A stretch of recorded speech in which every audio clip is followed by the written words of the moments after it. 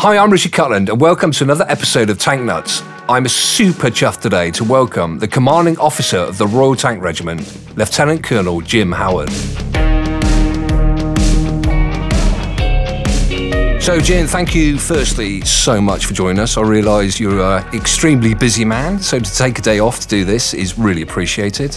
What have you been up to lately? It's great to see you again, Richard. We have been pretty busy. We're preparing for quite a busy year. Exercises in a number of places around the world. I think we've got some tanks going to Finland, got teams going to America. A couple of months ago, we came back from the Arctic Circle, doing some work with Canadians. So business as usual, not all tanks, but interesting stuff. So I think first things first then, obviously you are the commanding officer of the finest tank regiment in the world. Not that I'm biased, of course, in any way, shape or form. A little bit about the Royal Tank Regiment, perhaps, for those that aren't aware. A bit about the Royal Tank Regiment. We are the first and oldest tank regiment in the world. Born out of war, a necessity to break through that trench warfare. So when you had that stalemate between the trenches, the tank was invented to breach that gap and punch through the German defences, which it did hugely successfully. And the Royal Tank Regiment was born from that experience. And from there, we've moved on, moved with the times, and we've gone from very early Mark IV tanks to where we are now with the Challenger 2. So, Jim, you were kind enough to bring a couple of props with you today. And for those that aren't watching the video and just listening, we've got a face guard, face veil. Yep, World War I tanky face guard. So for either end of the history spectrum, we've got something. So the face veil you can see in front of you there is, for those of you who have not got video, it's effectively like a leather mask with a chainmail drop that goes down to your chin. And the idea being was that in the Mark IV tanks in World War I, whilst the tanks were bulletproof, when a bullet would hit the outside, it would knock off what's called an armoured scab and throw a bit of iron around the tank itself. And so crews had these masks to protect them from these small shrapnels and fragments of metal that were almost continually winging around the tank while they were trying to operate. On the other end of the historical spectrum, you've got a 120mm fin round. So this is the main armament of the tank. The blue piece, or the outer casing, and the white piece, which is at the back, when it goes down the barrel, these are there to sort of secure it. When it comes out of the barrel, they ping off, and you're effectively looking at the metal dart, which you can just see the tip of at the front, which is what goes down across the battlefield and hits whatever you're shooting at. And you yourself as a person then, Jim, so, I mean, the first question, I guess, is what was before the army and why the army? So I've got a business degree. I went to university. I went to work in a consultancy. It was dreadful. It was. I won't name the organisation, but it was a bit like David Brent's office. And I think after 6 months of that, I needed something else to do. And I had some friends who joined the army who were telling me what a great time they were having. And so I gave it a go. Went to Sandhurst, had a look round at various regiments. And the Royal Tank Regiment caught my eye. The history, the heavy armour, obviously the black coveralls, all the sort of brand that we're lucky enough to have. And I went there and I've never looked back. And a little bit about Sandhurst. I mean, I'm sure a few people have heard of Sandhurst. I worked in Sandhurst for a couple of years. I absolutely loved it. I mean, just for the pure location. Tell those that are unaware what Sandhurst is. So Sandhurst is the British Army's basic officer training establishment. It's a year long, and it's designed to take you with no military experience at the beginning all the way through. And after 12 months, it spits you out as a trained officer, ready to go into specialist training. So if you're joining the Royal Tank Regiment, you'll go and do a 6 months, what's called the Troop Leaders course, where you'll learn to be a tank commander, which is where I met you. You reminded me of that. Made me feel super old the first time. You were my instructor on that. Or, if you join the Royal Signals or the Royal Engineers, let's say, you'll go off on their sort of specialist courses. But it's a 12 months basic officer course. So how old were you when you hit Sandhurst then? A little older than most at the time. So I was about 23. That was not super old, is it? But it's not super What's old. the average age then for Sandhurst? So the average age is 21, 22, but there's a very broad age range of people who go through, and a vast array of experience and backgrounds. I think the Army's a lot broader than perhaps it used to be 10, 20 years ago, and it's very much that meritocracy that sort of, it's less about backgrounds, for sure. And then, obviously, career transition-wise, I mean, you obviously don't start being a commanding officer of a regiment. That comes with experience, and obviously, you're incredibly good at your job. So what was the first job then? So you joined the regiment. Where were they based at the time? So I initially joined the 2nd Royal Tank Regiment, where you were at the time as well. And your first role as a young officer in an armoured regiment is as a troop leader, where you'll command 4 tanks, your own.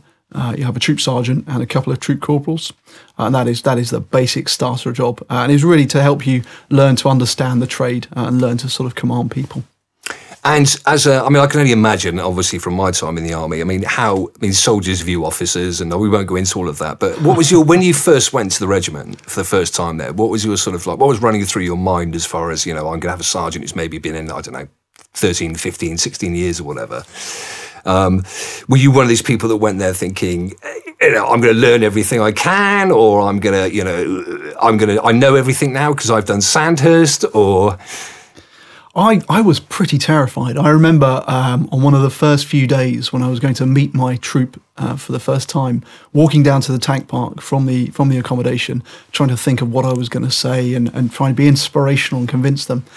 And my troop sergeant met me around the corner. A guy called John Kneebone met me around the corner. Know John very well. Top man. And just had a quick chat with me and said, look, people appreciate you're new, they don't expect you to know everything, just work hard, be yourself, and this will work. And best advice I ever had. And I applied that, and touch wood, it went reasonably well. So what happened in that first period as a troop leader? What was your first exercises and this sort of thing? Yeah, so a very, very busy couple of years. I went straight from Sandhurst to Bosnia, more or less. Oh, wow. The year after that, we were in Kosovo. In between those deployments, we spent a lot of time in Germany exercising on the tanks.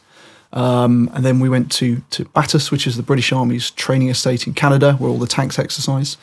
And then from there, we went on to Iraq as part of the invasion in 2003. So for a young man, a young officer, a very busy few years, but great few years. How did you find Bosnia? What was the sort of impression of Bosnia? Bosnia was an interesting place. Lots of sort of political stuff going on, delineations between the religions and the sides, but a beautiful country. Very much a sort of peacekeeping operational tour, trying to keep the warring factions aside. But a good experience for a young officer and a good time to get to know your troop. There's no better way for an officer and the soldiers to get to know, to bond, than being busy. And so being on exercise or operational tour is the best place to do that, I think. And so you did troop leader for 2 years, 3 years? Yep. What was after that? So in terms of my career, I think that the highlights are probably the tank troop leader, which is the first job. I've been the reconnaissance troop leader for the regiment. And so in a regiment of tanks, clearly the Challenger 2 is the main vehicle you have, but we have a number of scimitar reconnaissance vehicles that go ahead and find the enemy and report back.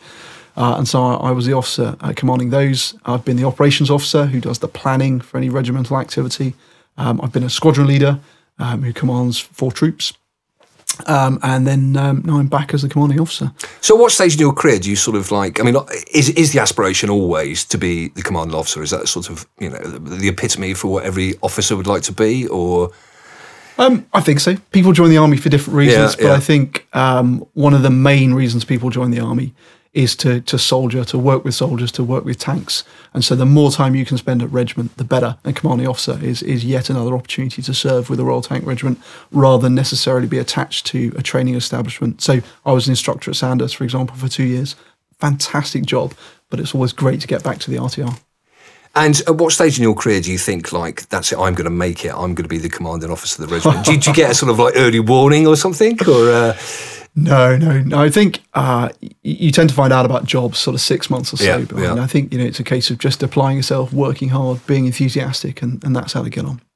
And what's the best thing about being? What does the commanding officer actually do? From my experience, you shouldn't ask me what the commanding officer does, because the only time we really saw him was on the parades, or if you're in trouble, big trouble. Yeah, so I see a lot of people who are in big trouble. I think you do a host of things. Everything from as mundane as just writing reports. You do some planning work, but I think it's also important that you lead as well. So when the regiment goes out on its tanks and deploys as a whole, the commanding officer will go. He will command his own tank, and he will be somewhere near the front, leading the activity.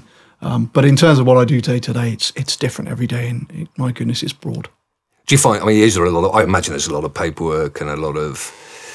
There is. I think there's a lot of paperwork and a lot of emails in any job, and it it only pins you to your computer terminal or your desk as much as you want it to. I think you've got to get out, you've got to go and see people, you've got to go on exercise. It's quite interesting you say about that, because I was asked the other day, actually, a lot of people didn't realise that the commanding officer of a regiment actually had a tank as well. For some reason they thought, I don't know, headquarters based or something, or a command vehicle or something like that. But yeah, so your crew, I mean, I know from my time that it was the best crew was the commanding officer's crew. Would you agree with that? I mean, you can't say no, can you? I mean, especially if they're listening to this. Well, I think I'd never get a cup of tea made for me in the turret again if I said no. But no, I've got a fantastic crew. And when we go on exercise, or more importantly, annual live firing ranges, where we do those, that's where the crew really comes into play, because I don't get on the tank as much as I'd like to.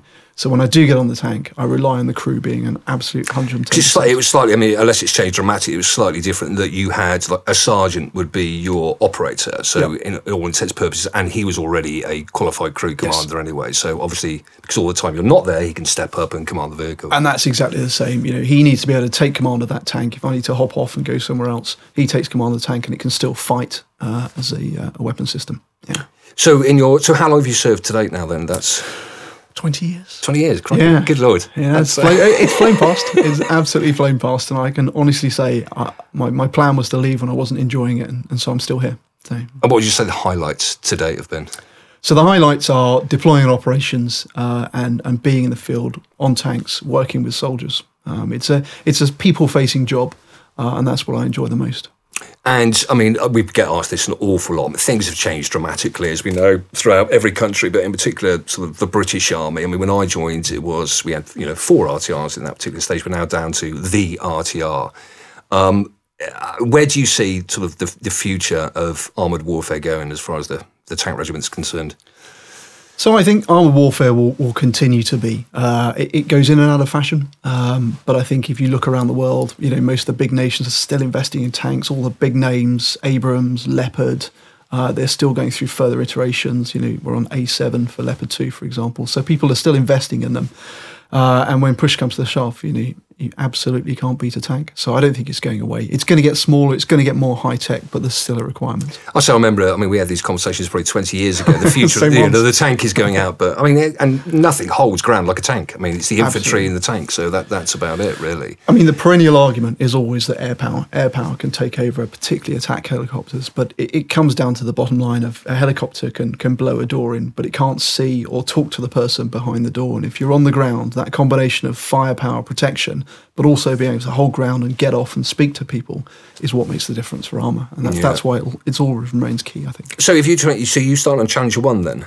Afraid not. No, you were straight on to Challenger 2. Has it been that long now? It has been that long. Good, it makes me feel super old now. So what would you say, I know a lot of people are asking this particular question, and it's a hard one for you to answer considering what you're doing at the moment. What is your sort of, how do you feel about Challenger 2 as a tank, generally?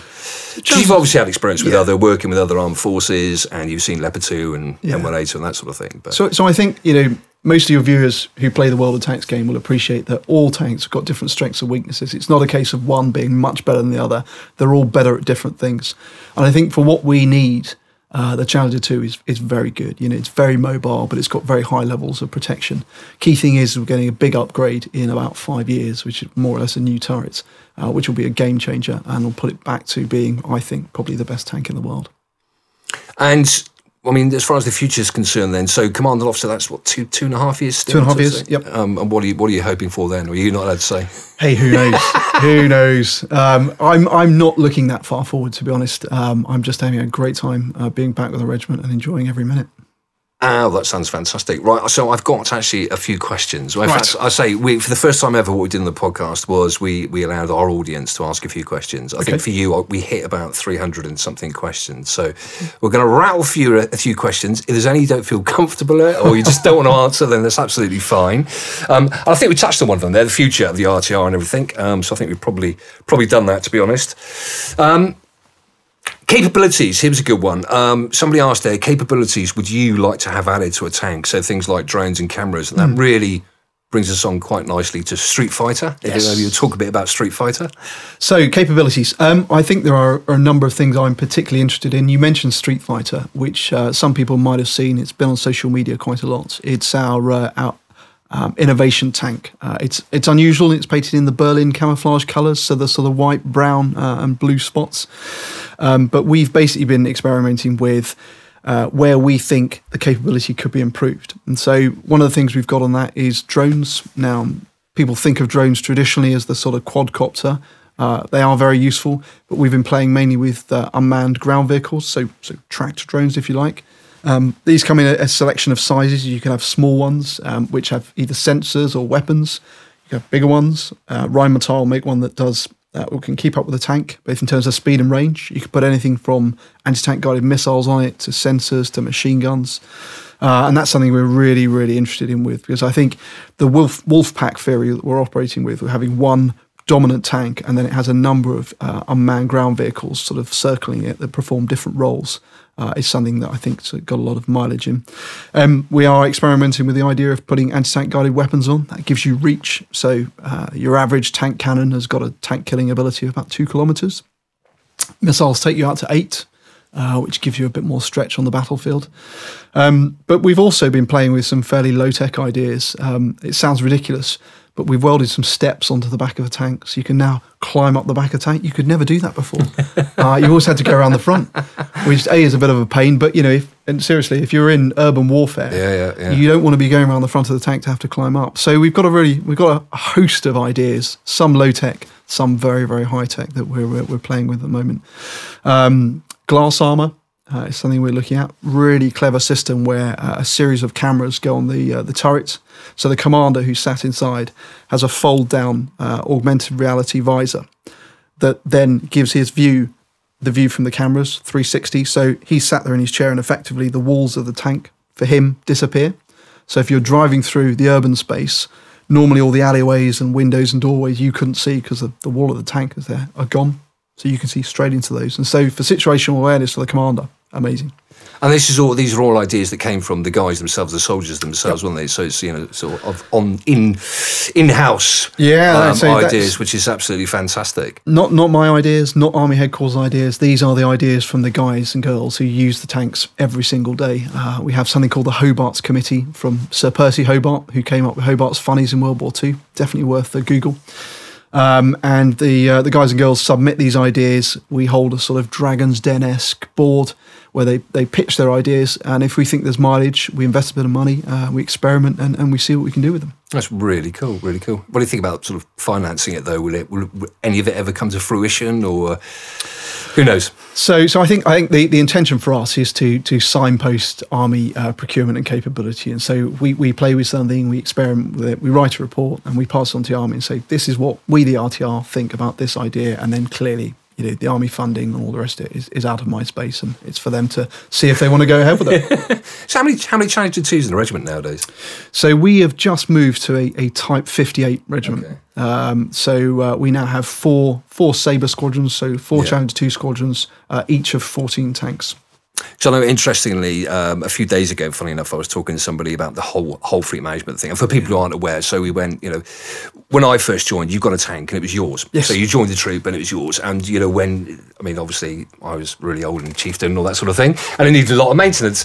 But when you weren't doing any of that, you were cleaning it and you were painting it and all this sort of thing. But now, so in essence, just to explain to people, so in essence now, you will get a vehicle when you need it for operational or training or something like that. So we hold a squadron's worth of tanks at the regiment for training, exercise, and so on.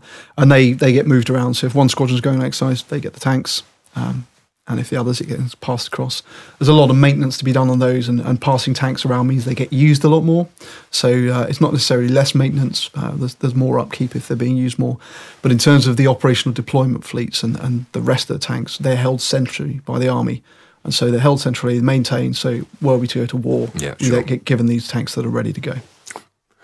Another question from our audience there.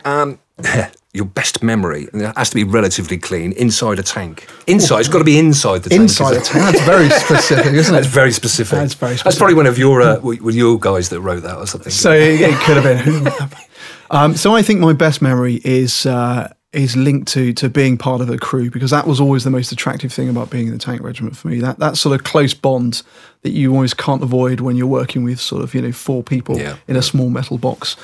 And, when you've had long days and it's raining and the hatch is closed and the sort of banter's flowing inside the tank and people are laughing and joking when you're waiting for your next set of orders, it's that sort of environment, that sense of camaraderie and belonging that makes it all worthwhile.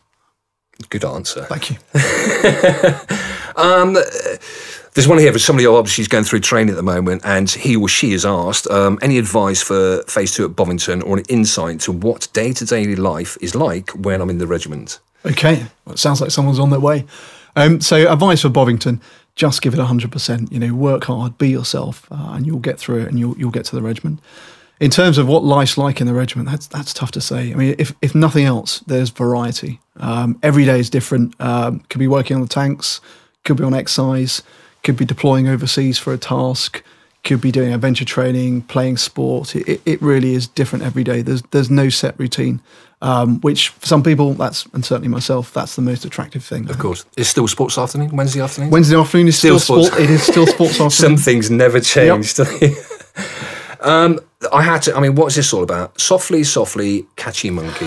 There you go. Somebody wrote this on Facebook. So a guy called Tam Ferguson will have written that, who is a man I used to work with, a top man. We were in reconnaissance troop together, and the motto was "Softly, softly, catch a monkey," which is all about sneaking around quietly to find your enemy before he finds you. Ah, right. Okay. So it was nothing. I was a bit sort of like thinking I may not ask this because you may be in trouble or something.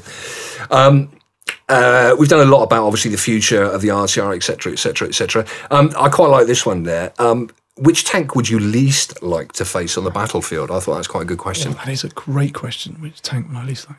I'm going to say a tank crewed by Royal Tank Regiment. The reason I'll say that is, again, so if I'll draw parallels with the game. So it is not about the tank necessarily; it's about the player. And in the same way with real tanks, it's not so much about the tank. They're all good at different things. But if you get a really good crew, that's the force multiplier that makes it really, really decisive on the battlefield. So, a well-trained, swept-up crew who know each other well is the most dangerous thing on the battlefield for the enemy. I say it's a question we get asked all the time. I did the trials when we were looking at Challenger 2. I was involved in the gunnery side of it. So we had Leclerc M1A2, Leopard 2. And I have to say, to be perfectly honest, there's not a lot between them. They are all fantastic. They're all very effective. But, so I totally agree. It's all about the training of the crew, how good the crew is. Absolutely. Likewise, somebody did say, and I like this one in particular, historically, so going back a bit, what tank would you have liked to take into battle? I think after our conversation earlier, I could probably guess. So any tank at all, historically? Any tank at all. So I think it's probably going to be the Mark IV. So I thought you were going to say Tiger 1 or something. Did you? Like this, yeah. So I have commanded Tiger 1 and that was fantastic. So thank you, the Tank Museum, for that opportunity. But I think it would have been, the Mark IV tank in World War I, that iconic, the first tank ever in terms of making a difference on the battlefield. And the background, it's in all of our badges as a regiment. So to have been in that would have been superb. But a very, very different tank. Lots of people standing up in a smoky, dark environment, no sort of comfortable seats, electronics, very, very mechanical, but exciting. I'm glad you brought up about badges because I was going to forget otherwise. So somebody did ask why the wings. I saw that question. So we don't. So for those just listening, Jim's got on his black coveralls. He's got a set of para wings. So. So when I was with the Joint CBRN regiment that do the chemical and biological warfare, a role that the Royal Tank Regiment used to do when we had 2 battalions, we used to attach people to the 16 Air Assault Brigade and 3 Commando. And so there's opportunity to get yourself away and do one of the selection courses. And so that's what I did there. And of course, it's a nice thing to wear on your coveralls as well. More badges. Like being in the Scouts. More badges. I think we've sort of done this, but what do you think are the biggest challenges faced by tank forces today on and off the battlefield? That's a really good question. How long have you got? Okay, so I think on the battlefield, technology, the pace of technology is absolutely phenomenal at the moment. And I think the biggest challenge now with all of the UAVs, sensors, as we've seen in places like Ukraine, people taking pictures with their phones and posting on social media, sure. And immediately you've seen, well, there were tanks in that wood because it's on Facebook. There's so much flow of information. It's quite hard to hide in a tank now. There's so many things looking for you. So I think it is all about speed and surprise rather than hiding. And final question, really, and obviously this is by all soldiers because it's an awful lot of likes. Can we take Monday off? I know, but you can have yesterday off instead. So what's the future for the regiment then, Jim? What are you up to in the next 12 months or so? Or So future of the regiment over the next 12 months, lots of exciting exercises on the cards. I think we're deploying to various countries. I think we've just come back from the Arctic Circle, as I mentioned, working with the Canadians. That was fantastic. Wow. They have LAVs, which is a great vehicle, but it was mainly dismounted, digging snow holes, survival techniques. Shortly there'll be a squadron going off to Finland to practice some fighting in forests, which is quite an unusual environment for the tanks, quite close in. Obviously with the trees it restricts how you can traverse the turret and the length of the barrel, so we'll learn some lessons there. But a busy year of exercising before in the next year or so. Beyond that, we'll look to go to Battus, which again is the big training estate in Canada, where we'll do full brigade level training. So that's a full brigade in the field, which is quite exciting to see. Something to look forward to. How would you compare? Because obviously Battus, and we've got what's the equivalent in England? Salisbury Plain, I suppose. Yep. We haven't really got much else. But there is. What would you say the comparison between the two is? It's a lot easier to get lost in Battus. You'll know yourself. The one tree. You can drive for an awful long time, not knowing entirely where you are in Canada. So it's just bigger, and it simulates that friction in war, and that you can just drive and drive and drive. So you need to navigate. But also for live fire ranges, we normally live fire the tanks in Wales, but it's relatively restrictive because a 120 round goes a long way. So you have to give it a lot of space when you're planning that range.